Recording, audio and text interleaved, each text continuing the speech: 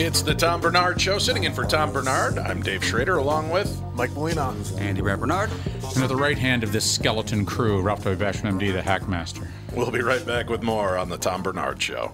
Michael Bryant, Brad Sean Bryant, what's the latest? Well, basically, we're trying to represent people who have been hurt, then talk to them before they talk to an adjuster. One of the key points is to make sure you know what your rights are before you start talking to the insurance company, and they start asking you questions or they try to settle your case early and cheap. Well, what's interesting to me is, a lot of people have fear of attorneys. It makes them very uncomfortable. They get nervous about it. What should I do? I've known Michael for years and years now, and I would highly recommend you. So that should be good enough for everybody, because I don't endorse people who are dirtbags. Well, I appreciate that.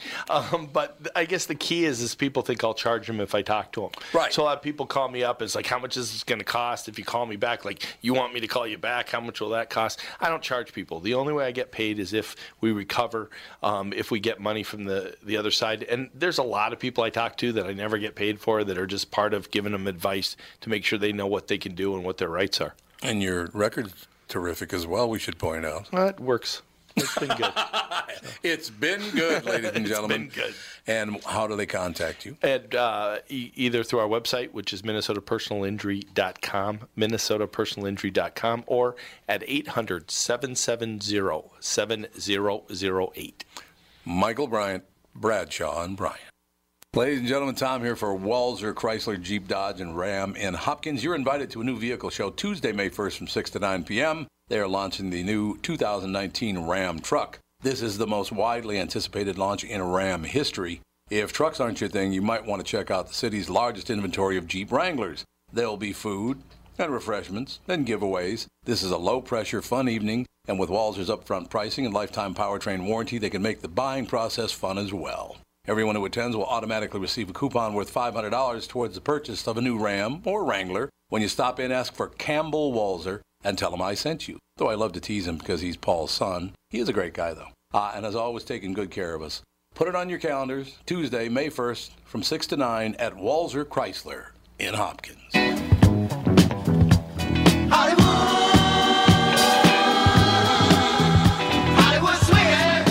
This is the Tom Bernard Show. I'm Dave Schrader, sitting in for Tom. He'll be back with you tomorrow.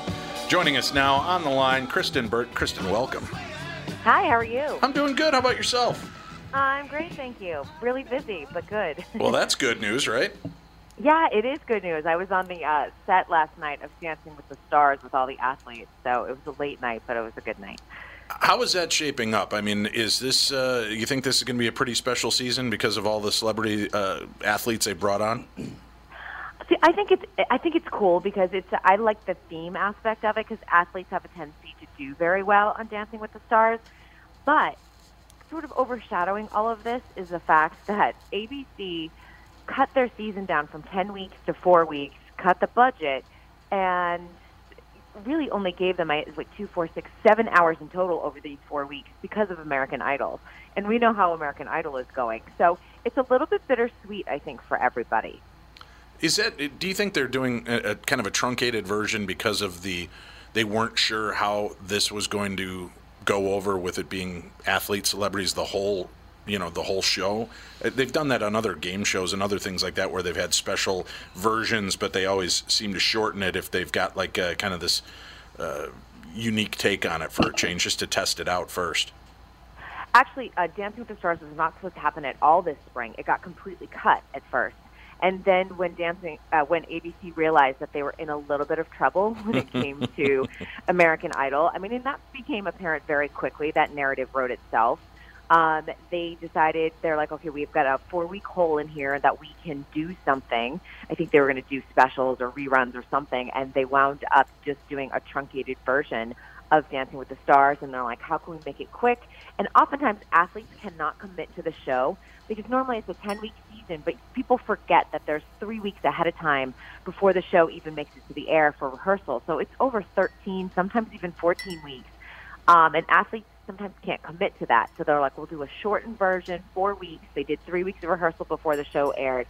And that's how that all came to play. So this is going to be so fascinating as the new season comes up because I'm like, is American Idol going to be on there? Or are they just going to my thing is, I think that they've got like enough pride where they're like, we're going to do season 2 because we know what mistakes we made and we're going to continue. But honestly, they probably should just like call it a day and wrap it up. Why do you think Idol fell out of favor so bad? I mean, that was it. That was the show that caught everybody's attention for so long. It's just been on for how long? It's been like, what, 15 years? Yeah, it started, 2002 was the very first year. Yeah, yeah. Right, but then you've got Dancing with the Stars, which is still doing amazing. And what are they on, season 472 now? Season 26, and don't forget, they do 2 seasons a year. Right. Yeah. They do a fall and a spring season. But I think, you know, what changes it, people show up for the celebrities because you're like, oh my gosh, I can't believe Kareem Abdul-Jabbar, who's 7'2", is going to try and dance. Like, you stop in. Tanya Harding, I interviewed Tanya Harding last night. I was really in my head, like, the whole time thinking, this is Tanya Harding I am standing in front of. Yeah, but being from Massachusetts, aren't you supposed to be a Nancy Kerrigan fan? Well, here's the thing. I was talking about this last night because I went out with some of the crew after, and I was like, you know, it's very interesting because I do have I've followed figure skating for decades. My mom was a big fan, so I kind of grew up with it, even though I wasn't a skater myself. And even though Nancy's from Boston, I've always felt Nancy was a victim. Tanya never owned what she did and never gave that sincere apology. And I do feel like had she given that sincere apology 2 decades ago, the road to forgiveness would have been much easier. However, last night when I interviewed her, I had nothing but empathy for her in terms of who she is. You can completely tell that she's never been given the right toolbox of like how to cope because she's been living with dysfunctional people her whole life. So she's completely a people pleaser and an extreme one where she wants you to like her and she'll do anything that it takes to get you to like her. And she really wants to be there. She really wants to rewrite her story. And I'm hoping that maybe this is the path that helps her get there. I don't know. But, you know, a part of me does think that she does owe Nancy like that one sincere apology, probably not on camera, just to say, you know, I've grown up, this is what I've learned, and I'm really sorry. You don't think that, you know, her big comeback was celebrity boxing against Paula Jones? That's kind of amazing, isn't it? Yeah, that actually kind of launched. Amazing that happened. That launched a career for her. She did boxing for quite a few years after that. Yes, she did. You know, she was someone that, you know, needed to make money. She's completely banned from figure skating for life. She cannot perform. You know, she can coach, but she can't coach anyone that is sanctioned by the USA Figure Skating League. So it's just one of those things that it's really, really hard for her to make a living. And, you know, I don't know what she's going to do post Dancing with the Stars, but she's putting her all into it, and that's all you can ask for a contestant. But I still, like, even interviewing her, I'm like, I feel empathy for you in this moment. I'm still conflicted over the whole situation and what happened. You know, can we go back for a minute why American Idol has sort of waned in popularity, and some of these other shows I think have waned as well. I wonder if it has to do with a generational thing where younger people now who have cell phones really don't follow those kind of programs. They're on YouTube following the people there that are doing their own little show, and so that there's not. So that's the talent or the talent search pool or search engine or search show in a unorganized way that's captivating that audience, rather than this organized kind of thing that's sort of was run into the ground because it's just over and over exactly the same thing time and time and time again. Well, and the YouTube thing has become buffet TV, right? Yep. So if you don't want to watch all of Dancing with the Stars, I know I can go check the next day and just see, you know, Nancy or see Tanya Harding's dance. I don't have to watch the entire show to catch that bit. Right. And that's what a lot of people do with Dancing with the Stars, because one video becomes viral and you just watch that one dance that week. Yeah. Exactly. So its viewing has just changed dramatically. And I don't think people, network TV haven't accepted that or haven't figured out, or will they be able to figure out how to monetize that and how to use that as part of their ratings. And just because it's just, in fact, I talked to somebody that's shocked me. He was, I would say mid-40s. He said, I only watch YouTube.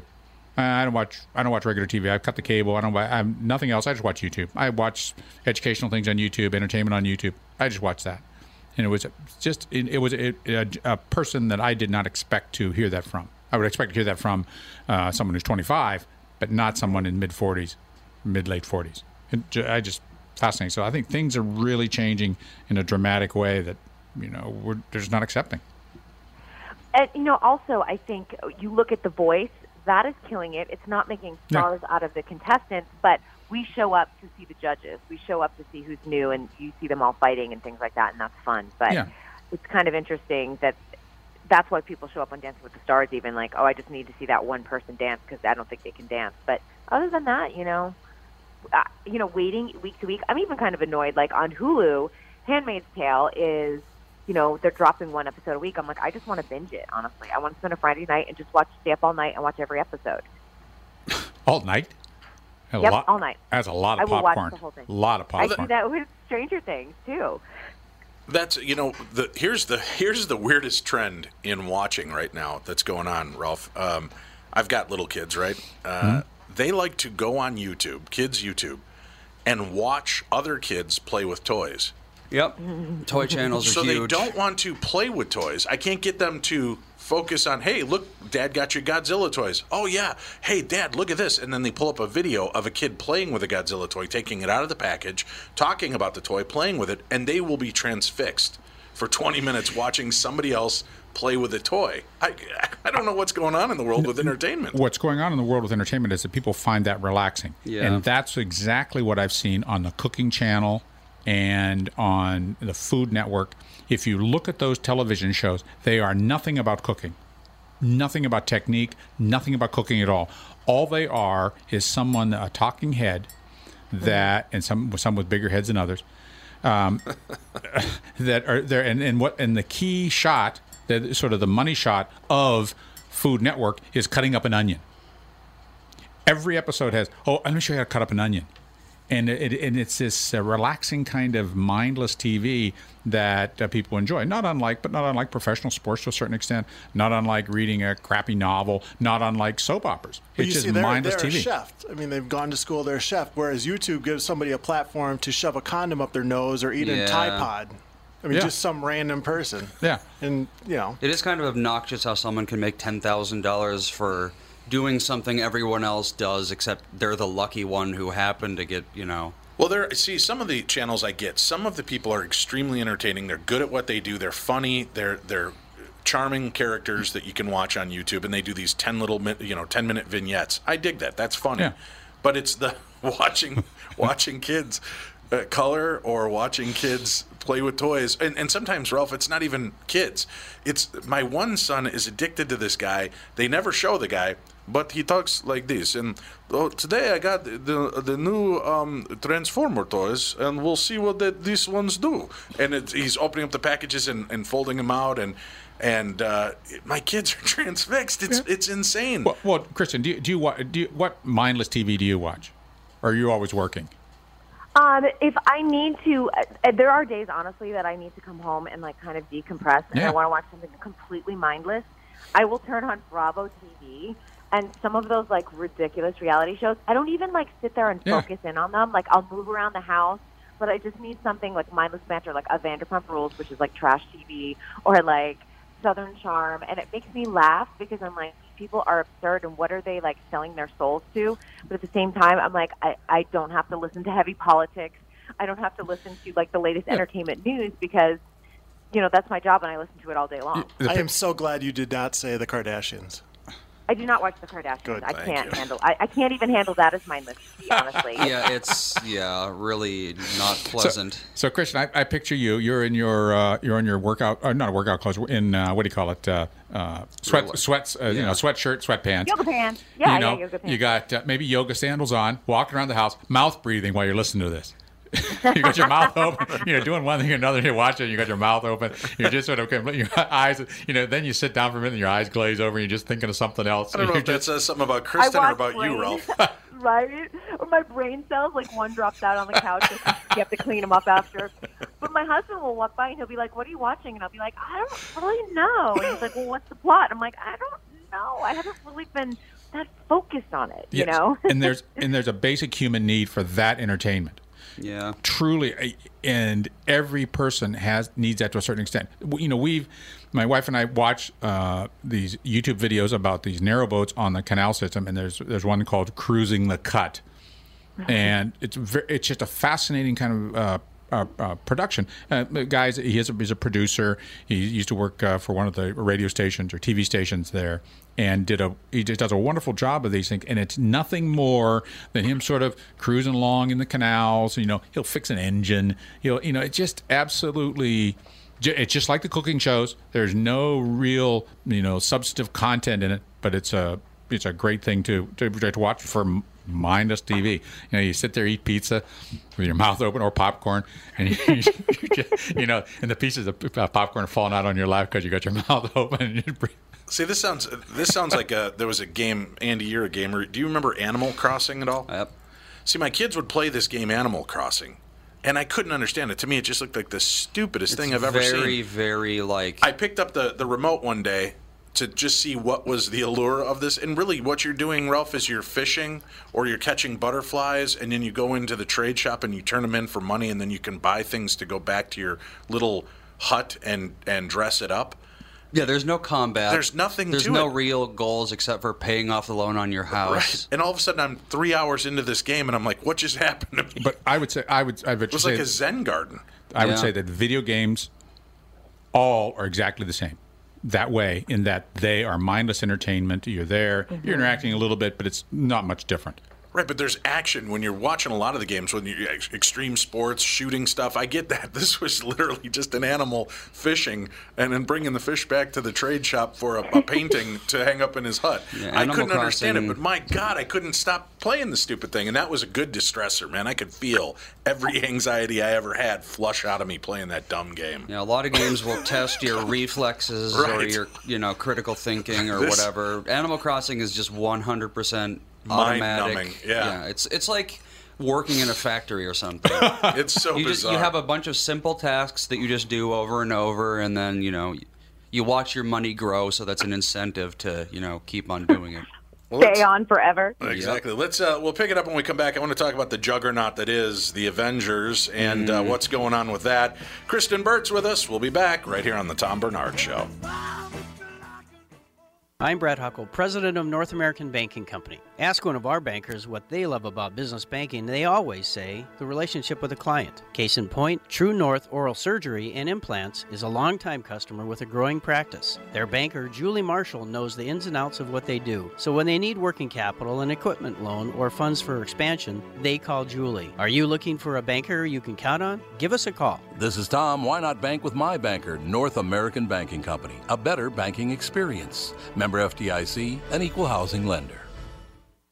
Did you know that about 60% of people over the age of 60 are starting to experience cloudy, blurry, or dim vision due to cataracts? Tom Bernard here for Whiting Clinic LASIK and Eye Care. Whiting Clinic is best known for their fabulous LASIK results. You've heard me rave about them for years, but did you know they're also experts in cataract surgery? Yes, indeed, and I'm here to tell you about my wonderful experience having cataract surgery at Whiting Clinic. I'm at that age when my vision started to fade, so I called up the folks at Whiting Clinic. They helped me out right away. My cataract surgery was super easy, and thanks to the Whiting Clinic, my vision is top-notch once again. Whiting Clinic has the most advanced lens technology options, so I can see far away and up close without wearing any glasses. If you want to learn more about your options for cataract surgery or clearer vision, attend one of Whiting Clinic's cataract seminars. Call Whiting Clinic at 855-554-2020 to RSVP today. That's 855-554-2020 to learn more about your cataract surgery options at Whiting Clinic.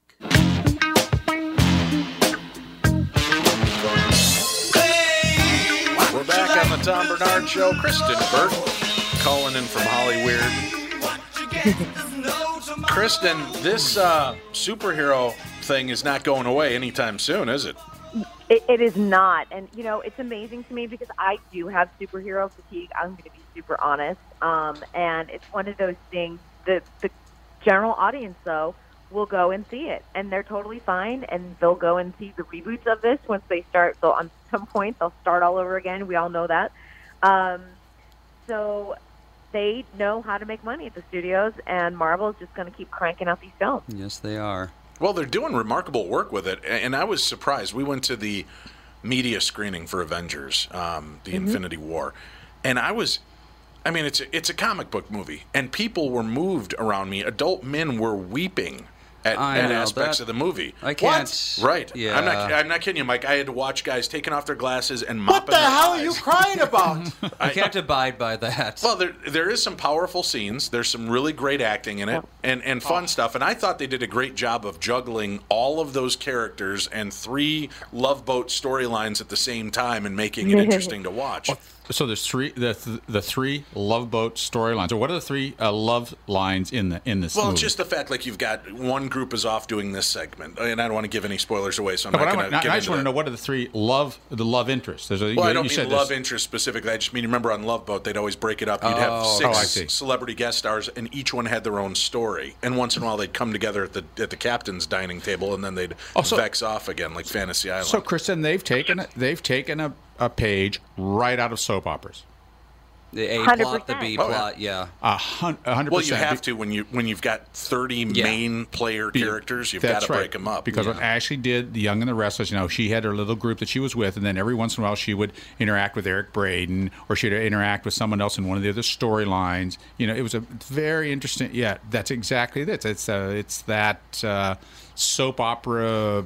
But Marvel's really good at figuring out which characters to put together in a scene that walk away with this. So it's been a lot of fun watching that. And I think my belief, Kristen, and I know other people have voiced this, is the fact that this is the decade of the nerd. All of us that grew up in the 70s and 80s loving these comic books and wanting this, technology and movies finally caught up to where they could give us this on the screen. So finally we've come to age. We're able to see everything we ever wanted to see when we were kids blowing up, and we're the ones, I think, that are spending the most money on it. Is this, probably 60 to 40-year-olds that are out blowing money, and then you've got their kids that are coming into this because you're bringing them along for the ride. Kristen, do you know who are the heads behind the casting and the production of these of the Marvel universe? How do you pronounce Kevin's last name? Is Kevin Feig or something like that? Yeah. Feig. Yeah, it was like it's Feig. So he is kind of the mastermind behind all of this and really organizing like who's going to be what superhero, like how big their contract is. Like there is a very specific Marvel contract, and how many movies you're expected to do, and how many offshoots of your particular character. Like, are you going to be in Avengers? Are you going to be like crossing over to Captain America? And like, what world do you belong to? It's so well mapped out. It's kind of incredible the way that they've built it. Yeah. And, other people are trying to do it, and we can, take a look at what's happened over at, like, Fox and trying to do with DC. It's kind of a mess. Warner Brothers, it's just no one can do it as well. I think the anomaly has really just been Wonder Woman. Other than that, trying to do Justice League doesn't even compare to Avengers. Does Stan Lee have any the fact that he created most of these characters? Is that unifying influence? Is he involved with that? He's not doing great right now. No, he's in a mess right now. I mean, we're talking. There's been a major Hollywood Reporter cover about him with elder abuse, surrounding himself with horrible people. His daughter, who's in her 60s, spending all of his money, and this all started to fall apart once his wife passed away a few years ago. Was it last year? Yeah, I think it was a year ago. Yeah, and he's 90-some, but I think he's got some sort of dementia and can't take care of himself anymore. No, he's not that, but he's still doing Comic-Cons. He's out there. Yeah, he's still out there meeting and greeting. He happens, and I think that's great. As a matter of fact, I think they said he's already filmed cameos for like the next 5 movies. Jesus. Just so that they can keep him in the loop. But yeah,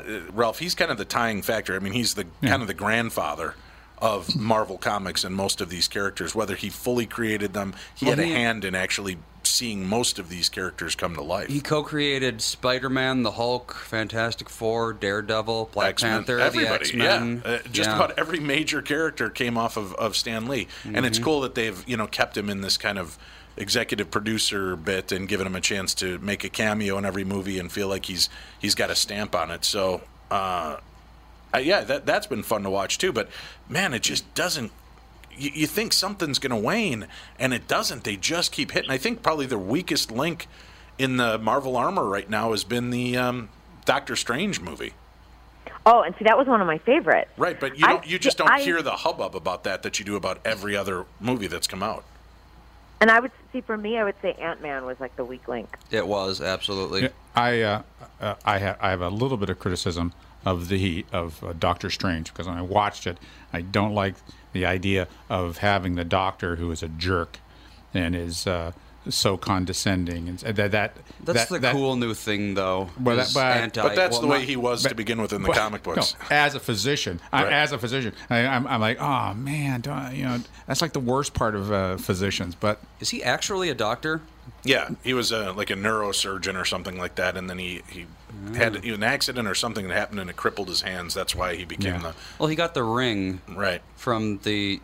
Oh yeah, he had to go over to India or whatever, and learned all these deals. But that movie was interesting, but it didn't have the same charm. See, I loved Ant-Man. I love the way that they make each one of these little characters kind of their own pocket universe, in the sense that they're all part of the Marvel Cinematic Universe. Right, but Ant-Man to me was a caper movie. It was like Ocean's 11.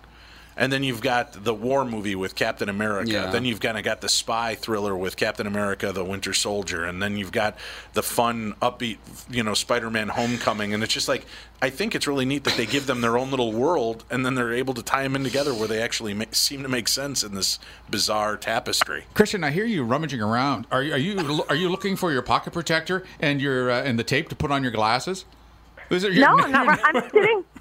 That's so weird. I'm sitting right here on the couch. I'm not doing anything. I know you're weird. No, I'm teasing you. I'm saying we're in the middle of a boy nerd out session. We're nerding out. I was like, oh, it's a joke. I'm like, what? No, I was like, I'm sitting here filing my nails. But it's big in the entertainment world. Well, I found some stats. Well, you know what? This is actually a good little transition. Just because we were talking Doctor Strange. Benedict Cumberbatch has a great new series. It's a limited series on Showtime called Patrick Melrose, and it is so darn good. Did you guys ever read the book? No. It's a series of 5 books, actually, by Edward St. Aubin, and it is his life, but he creates another character for it. But it's about a guy who had a very abusive childhood, then moved to New York for a bit and went through a horrific heroin addiction. And it follows his whole thing into getting sober and everything else. It's over 5 books, so each episode represents a book. But I'm going to tell you this, and you're going to be like, what? It's a black comedy. So you have these horrific things that happen, but there's a lot of comedy. There's a lot of physical comedy, too, that make you laugh out loud in the most uncomfortable situations. And the perfect person to play that is Benedict Cumberbatch, because he knows how to play that odd, cerebral, kind of weird guy. And I saw it the other day. It's amazing. And what's it called? It's called Patrick Melrose. It'll be on Showtime. It premieres May 12th. All right, I'll have to check that out. Yeah, he's a pretty remarkable actor. His role as Sherlock was amazing. Did you ever take advantage of watching that when it was available? Yeah, he's unbelievable, and that was a great, series as well. And I think here's the thing: they're pushing him big time for Emmys, because I saw it at a primetime Emmys for your consideration event, and I think that this is going to be one of those Handmaid's Tale or Big Little Lies that kind of sweeps in, comes in on that limited series category and nails it. Yeah, I'll have to check that one out. Yeah, he's been pretty remarkable. What else is going on in the world of entertainment news, Kristen? Oh my gosh, I think the Cosby thing last week was probably one of the biggest things to just sort of wrap up. I mean, how many years did we start on that? 3 years ago, honestly. And I think that that's something that Hollywood's still trying to wrap its brain around of exactly what happened, because so many people were like, I don't believe these women. There were over 50 women, and obviously it's a conviction with one single person. But they did allow a lot of the testimony from other women who had been victimized by him. And it was interesting to hear the jurors say it was the Quaaludes that really gave him the conviction, because he joked about it on his comedy albums, he joked about it in his stand-up comedy act, and he admitted to it in a deposition. And they were like, that was the tipping point for them. Wow. He would drug the women to have sex with them. And now you've got, what do you make of this? Seth Rogen has come out in an interview and said that he'd be happy to do more movies with James Franco, even with all the controversy that's going on in Franco's life.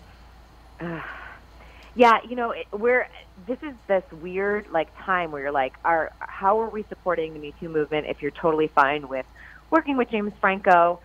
James has really been in hiding pretty much since then. We haven't seen that much of him, and he's always been weird. We've talked about it on the show, and I was telling Tom, I was like, go back to 2000, I want to say 13. I think it was 13. I had an interview with him, and he stared at my boobs the whole time. He's always completely inappropriate. I wonder if he's learned his lesson. We haven't seen anything from him. He hasn't really come out with an interview to say, I did these things or anything else. So,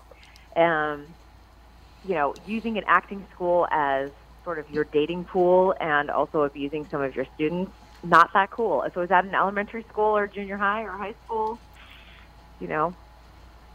Right, I agree on that, but again, I think media is kind of putting Seth Rogen in the crosshairs of an uncomfortable situation. Do you tell, do you kind of go against one of your oldest and best friends and say, no, I'd never work with him again? You want the redemptive clause. You want to make him feel like he's got a chance if he makes this thing right to come back. You know what I think the best thing is, and it's Matt Damon learned this lesson. Don't comment on it. I just feel like I don't feel comfortable right now at this moment talking about it, and just let it go. Because Matt Damon started getting himself into more and more hot water talking about the Me Too movement and Harvey Weinstein, and you're missing the point. And it's probably the same thing with Seth. Just don't comment on it. There's a point where they can't come back from that and do what they did before. Right. And so Harvey Weinstein can go and he could go be an accountant.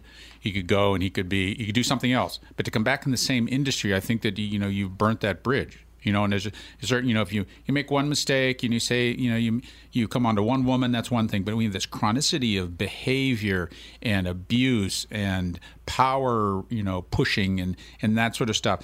When you have that, you can't be in that industry anymore. You can't do that anymore. Go drive a garbage truck. Go to make cabinets. Go be an accountant. Do something. You have to do something else. And I don't think you can be redeemed, but you can't do that same thing. There are consequences for that. And people can forgive you. Tanya Harding. Tanya Harding can't do figure skating anymore. Yeah, there you go. That's exactly it. She builds decks or something now. Is she a carpenter? Yeah, she is. She's like some sort of carpenter or something. All work is honorable. So, and it's you can't in this the Me Too movement is so important. Yet there's so many people who are have been ostracized and have been convicted without a trial. Fortunately, but Bill Cosby had a trial. But so many other people have been thrown out. They're just thrown out. And rightly so. But it's not. There's no due process, which is a scary thing in America. But we can't. Yeah, I do agree on that. And I also think that, I hope that women, moving forward, if you have been a victim of something, let's start going. Let's take those steps of telling authorities and seeing what you can do and take those steps instead of just blasting it on Twitter. I mean, and I think I've said this before in terms of if nobody's listening to you, the cops don't listen to you, lawyers don't listen to you, nobody will listen to you. Okay, maybe then you turn to social media, but I think that even to make your case look as strong as possible in this era, try to go to the authorities or someone of authority that can help you out. See, and I follow what you're saying, and we're up against a break. We'll talk about when we come back the idea that if you've gone to authorities, you've gone to the law, you've gone to your prosecutors, and nobody wants to step up, then maybe you take it to social media. To me, that becomes even more dangerous, because at what point, if everybody else that is in the know of the law has said there's nothing here, does it still allow you to go out and besmirch somebody in the kangaroo court of public opinion by telling people this happened, even though there's not enough proof that anybody in the legal system will help? We'll talk about that when we return on the Tom Bernard Show. Just like all of you, I had been hearing about MyPillow and was skeptical that it was as great as everyone says. Well, I received my first MyPillow and I love it. It's very comfortable, stays in that same exact position all night. Fantastic. Mike Lindell, the inventor of MyPillow, has a very special offer for Tom Bernard Show listeners. MyPillow is offering more than 50% off his 4-pack special, which includes 2 premium MyPillows and 2 Go Anywhere pillows. If you're looking for a great night's sleep, now's the perfect time to get your first MyPillow. If you already know how great the MyPillow is, why not give them to everyone you know? Call 800-516-5146, use promo code TOM, or go to mypillow.com. But make sure you use promo code TOM. Call 800-516-5146 and use promo code TOM. That's 800-516-5146, promo code TOM. This is Tom, and I want to tell you a story about camping. A guy named Tim, his back pain, and his angry wife. You see, Tim went camping with his family, but he aggravated his recurring back problem a couple of days before when he was golfing with his buddies. His wife had to set up the campsite and do all the heavy lifting, and Tim couldn't do a whole lot with the 2 kids. Tim was not a happy camper. And neither was his wife. The following Monday, Tim's wife got him an appointment at Hopkins Health and Wellness Center, a DMR method clinic. Their team of physical therapists and chiropractors figured out what was really wrong with his back, quickly got him out of pain, and taught him how to keep it from coming back. And what did Tim say was the biggest benefit of finally handling his back problem? Happy wife, happy life. DMR clinics are a group of physical therapists, chiropractors, and allied medical spine specialists that can help you feel better fast. They have a 96% success rate. It's covered by insurance, and you don't need a referral. They have convenient locations in Hopkins, Woodbury, Rogers, and Blaine. For a free consultation, go to dmrmethod.com. That's dmrmethod.com. If I were a carpenter, you were a lady, would you marry me anyway? This is the Tom Bernard Show. Tom will be back with you tomorrow. Filling in, I'm Dave Schrader. We were talking about the kangaroo court. Mike, you were saying something during the break. We were talking about how people are quick to judge by nothing more than social media blasts. What was the story you were referring to? No, there's a local place over on West 7th right by the X, Tom Reed's. It's a good hockey place. People go there before the Wild games, and they had the two Wild games, the playoff games recently, and there was a guy in there who was accused on Facebook of stealing memorabilia. Because when you go in there, they just have wall-to-wall, hockey stuff. And the guy was accused, and they went on Facebook and named him and contacted his boss and, just named him publicly, even though he's a private citizen. And it turns out the guy had been in the restaurant a year before. He wasn't even there on the night in question, and they just blasted him. Yeah, that's a class action lawsuit. Well, not like a reverse class action lawsuit. Basically, anyone who tweeted that should have to pay up, I think. Yeah. Named in that suit. Yeah, exactly. So it's social media mob mentality, or social media justice, social media. I hate the word lynching, or hanging, or if you're in some countries, stoning. Mm. Well, I like how people are always so oh, I can't believe how barbaric we used to be. We used to, lynch people without any proof or any trial, and then they go on social media and do basically the exact same thing, except it's just, instead of lynching, it's trying as hard as they can to ruin someone's life, just based on hearsay.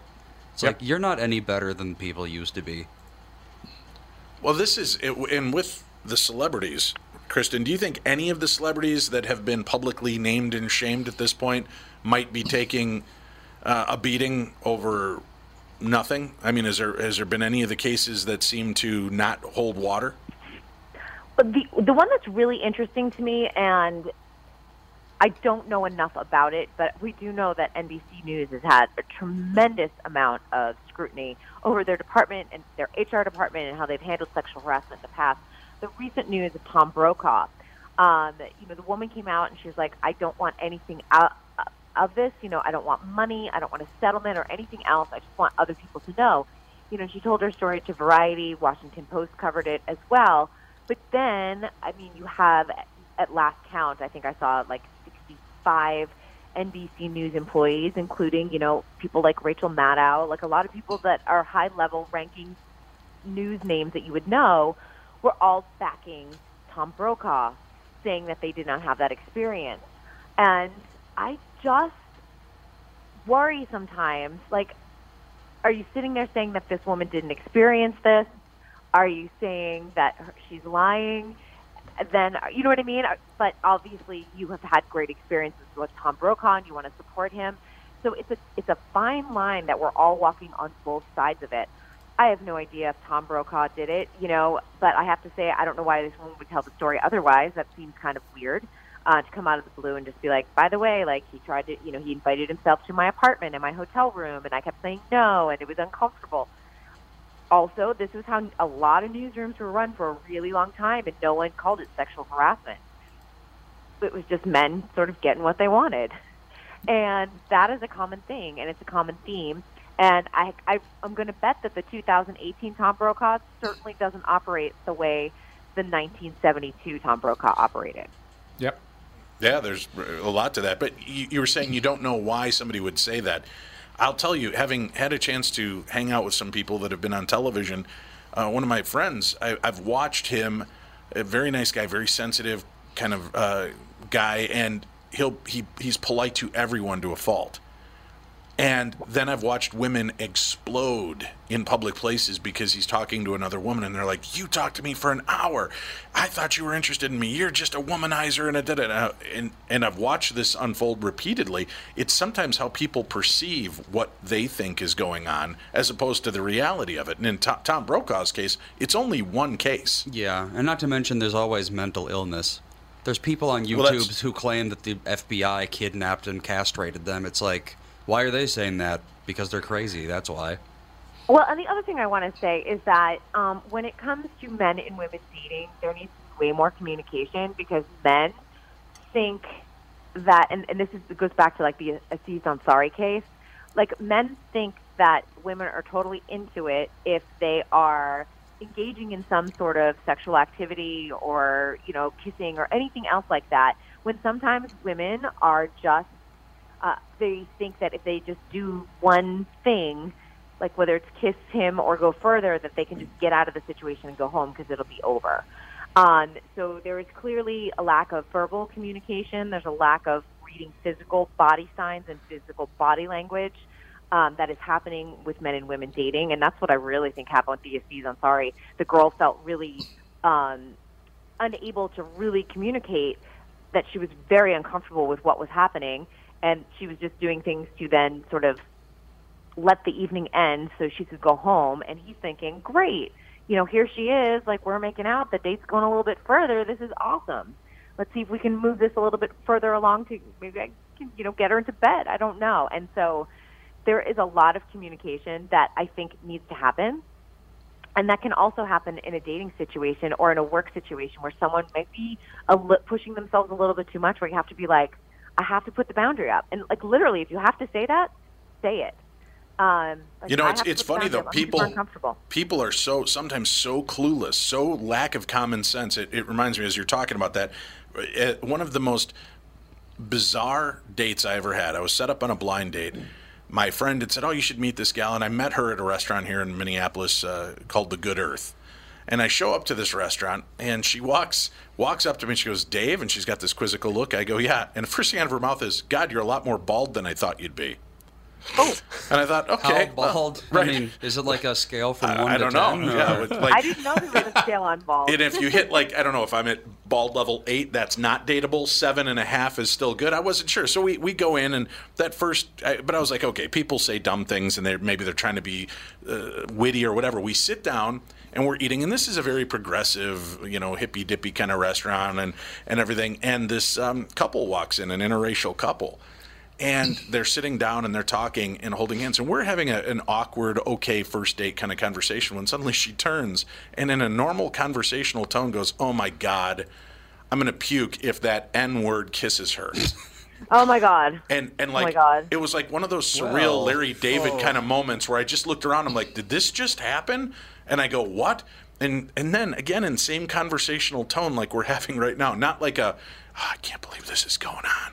She goes, "It's like those homos over there. I can barely eat. I'm so sick by this." I feel like she was, like, trying to get you out of there. Right, and that was my thought. Okay, this has got to be. So I politely finish my meal, and I go, "All right, take care, have a good night." And she's like, "Well, what do you mean? I thought we were going to a movie." And I said, "Well, you've kind of, throughout the meal, you've put me down. You've been obnoxious and rude to the people in the booths around us." And her whole concept was, "Well, I thought we were getting along." And I was like, "Well, no. I just was trying to be polite and get through this meal so I could go home." And then she's like, "Well, I was really looking forward to getting out tonight, and I've got a babysitter, and I don't usually get out." And all of a sudden, I'm like, I feel my guilt strings being plucked, and I'm like, "All right." okay, I want to see the movie anyway. Let's go to the movie. To which then she turns to me and goes, well, since you're giving in on that, maybe you'll get lucky tonight. And then I got in my car. I said, I'll meet you over there. We got in our cars. She went over, and I drove home. And I was like, that's the perception of, see, sometimes you think, like Andy, oh, she's obviously wanting out of this date. No, she was just mental. Yeah, clearly she was. And there was no boundaries in what whatever she wanted to say was the important thing of the night. And I think that maybe it's these words are sticking in my throat, Kristen. They're sticking in my throat. I think that men will do that more frequently than women, right? And that men get into their testosterone storm or whatever, and whatever a woman does or doesn't do, that's yes. And I think maybe it's difficult for women to be forceful and say just say I'm out of here now, and that may be part of that whole situation is it's just a different communication style, and no one wants to be confrontational or no one wants to have an acrimonious ending to an evening because that's uncomfortable and it's stressful for someone. You get over it, but it's difficult and like the comedian Gary Shandling, he goes, I'm just not good at picking up signals. I need a woman out there with like those cones waving in an airplane, letting me know it's time to land. And but that's the exact kind of thing that's going on. People just, you're right, Rolf. They don't want confrontation. They figure, and you brought it up earlier, Kristen, with the idea of, well, if I kiss him and make out, maybe we can just end the night, and that'll be where it goes. But to the guy, that was like, oh, this is going well. She obviously wants me here. There may be a little too much alcohol involved. What? Because really. Like, on a first date, I've had plenty of first dates, but I will not drink on the first date. I mean, if she wants to, that's fine. I get it. But I've been called out for not drinking on a date, and I'd be like, well, it's the first date, and I want to get to know you, and I want to be sober. Because I've seen it go the other way, where like a date will be tipping them back, and I'm like, uh-oh, I got to get out of here. I worked at a college bar in Winona, Max's, and I was the bouncer, and the owners took me aside, and they go, listen, you're going to have a lot of beautiful women throw themselves at you at the end of the night. Do not do it. And I'm like, what are you talking about? I'm like, I'm 21 years old. Why wouldn't I? And they're like, no. This is the answer you give them. And it was a stock answer. And it worked, but it was so funny. I'd always tell them, I'd tell them, hey, you know what? I'm really flattered that you feel this way, and I got to go home after work tonight. But if you feel this way when you're sober tomorrow, feel free to stop by, and I'll buy you a drink. And I think I had 3 out of 500 that hit on me at the bar at closing time come back. So it was, Well, that was the thing in alcohol college, too. does make that bad decision. I was the bouncer at the fraternity, and I was the social director, so I had to plan all the parties. And it was the same way, and I was like, I got to be sober, because I have to drive girls home. And, Oh, and then you're the caring guy who's taking them home, Mike. You're so sweet and cute and funny. Yeah, with that. And Kristen sees right through that. She said, what a slippery come on. You would see right through that. I can see this. I'll get an Uber. I don't want any parts of your ride home. You have to be careful of your Uber driver. Oh, my God. Oh, yeah. There are so many dangers. Did you see the article that was out? I think it was Molly Ringwald that wrote it, and she's kind of revisiting all of the John Hughes movies, and then now kind of looking at them through the hashtag #MeToo and going, yeah, some of these were just not a good idea. Isn't that interesting? I mean, you can go through 16 Candles, and then you start thinking about that, and you're like, oh. Right. The Jake hands off his hot, sexy, overly drunk girlfriend to Anthony Michael Hall, who ends up having sex with her when she didn't even know it because she was so drunk. And, in the movie it was funny and charming, and now when you sit back, you're like, oh, my God, that's date rape. Yeah. You're like, that's completely creepy and awful and horrific. Yeah, it's so... And the actress, she went out with the actress that played that hot, sexy girlfriend, and she was like, oh, I never felt that way about it. I feel, I'm okay. And then after they had lunch together and she had some time to sit and think about it, she goes, oh, my God, you're right. You know what I mean? It's like sometimes someone needs to hit you over the head with it, and then you need to let that, injury sink in, and you're like, wow.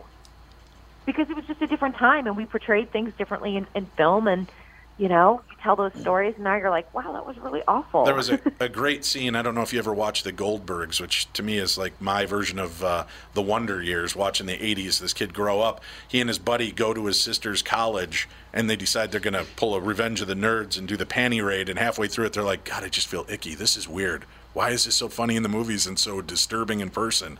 And you get that different perspective as you get older, looking back at what was really funny and entertaining, and now you're just like, oh my God, that's really awkward and uncomfortable. Why was that so funny in 1983 and now it's not? It's interesting how people are like, they look back on that kind of thing and they're like, oh my God, I can't believe, we used to watch that. And then they'll watch a movie where someone, gets their head ripped in half by a zombie and they're like, ha ha ha, funny. It's like, why is that not disturbing, but the other thing is disturbing? It just doesn't make any sense.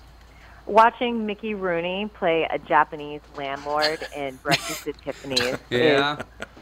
I love that movie, and you sit there and you go, I can't even watch it. It ruins the rest of the movie. Yeah, it's cringeworthy. And that's, they took some heat with the Simpsons talking about Apu and the fact that Hank Azaria has done the voice for so long, and then they did that kind of aside where she's like, what do you do when it's something that was funny and topical 25 years ago is now considered offensive? And, it's already part of that culture and part of that show that's got such a deeply embedded root system. And to Hank Azaria's credit and defense, he stepped up and said, you know what, I'm okay to be replaced. And I get that now, and I follow it. And my intention was never to hurt. My intention was always to be a positive influence. So I guess there are some celebrities that are seeing the way. Thank you, Kristen. I know the hour went by quick. We appreciate you. We'll talk to you again next week. Sounds good. Thank you. All right. We'll be back with possibly the worst way to die next on the Tom Bernard Show.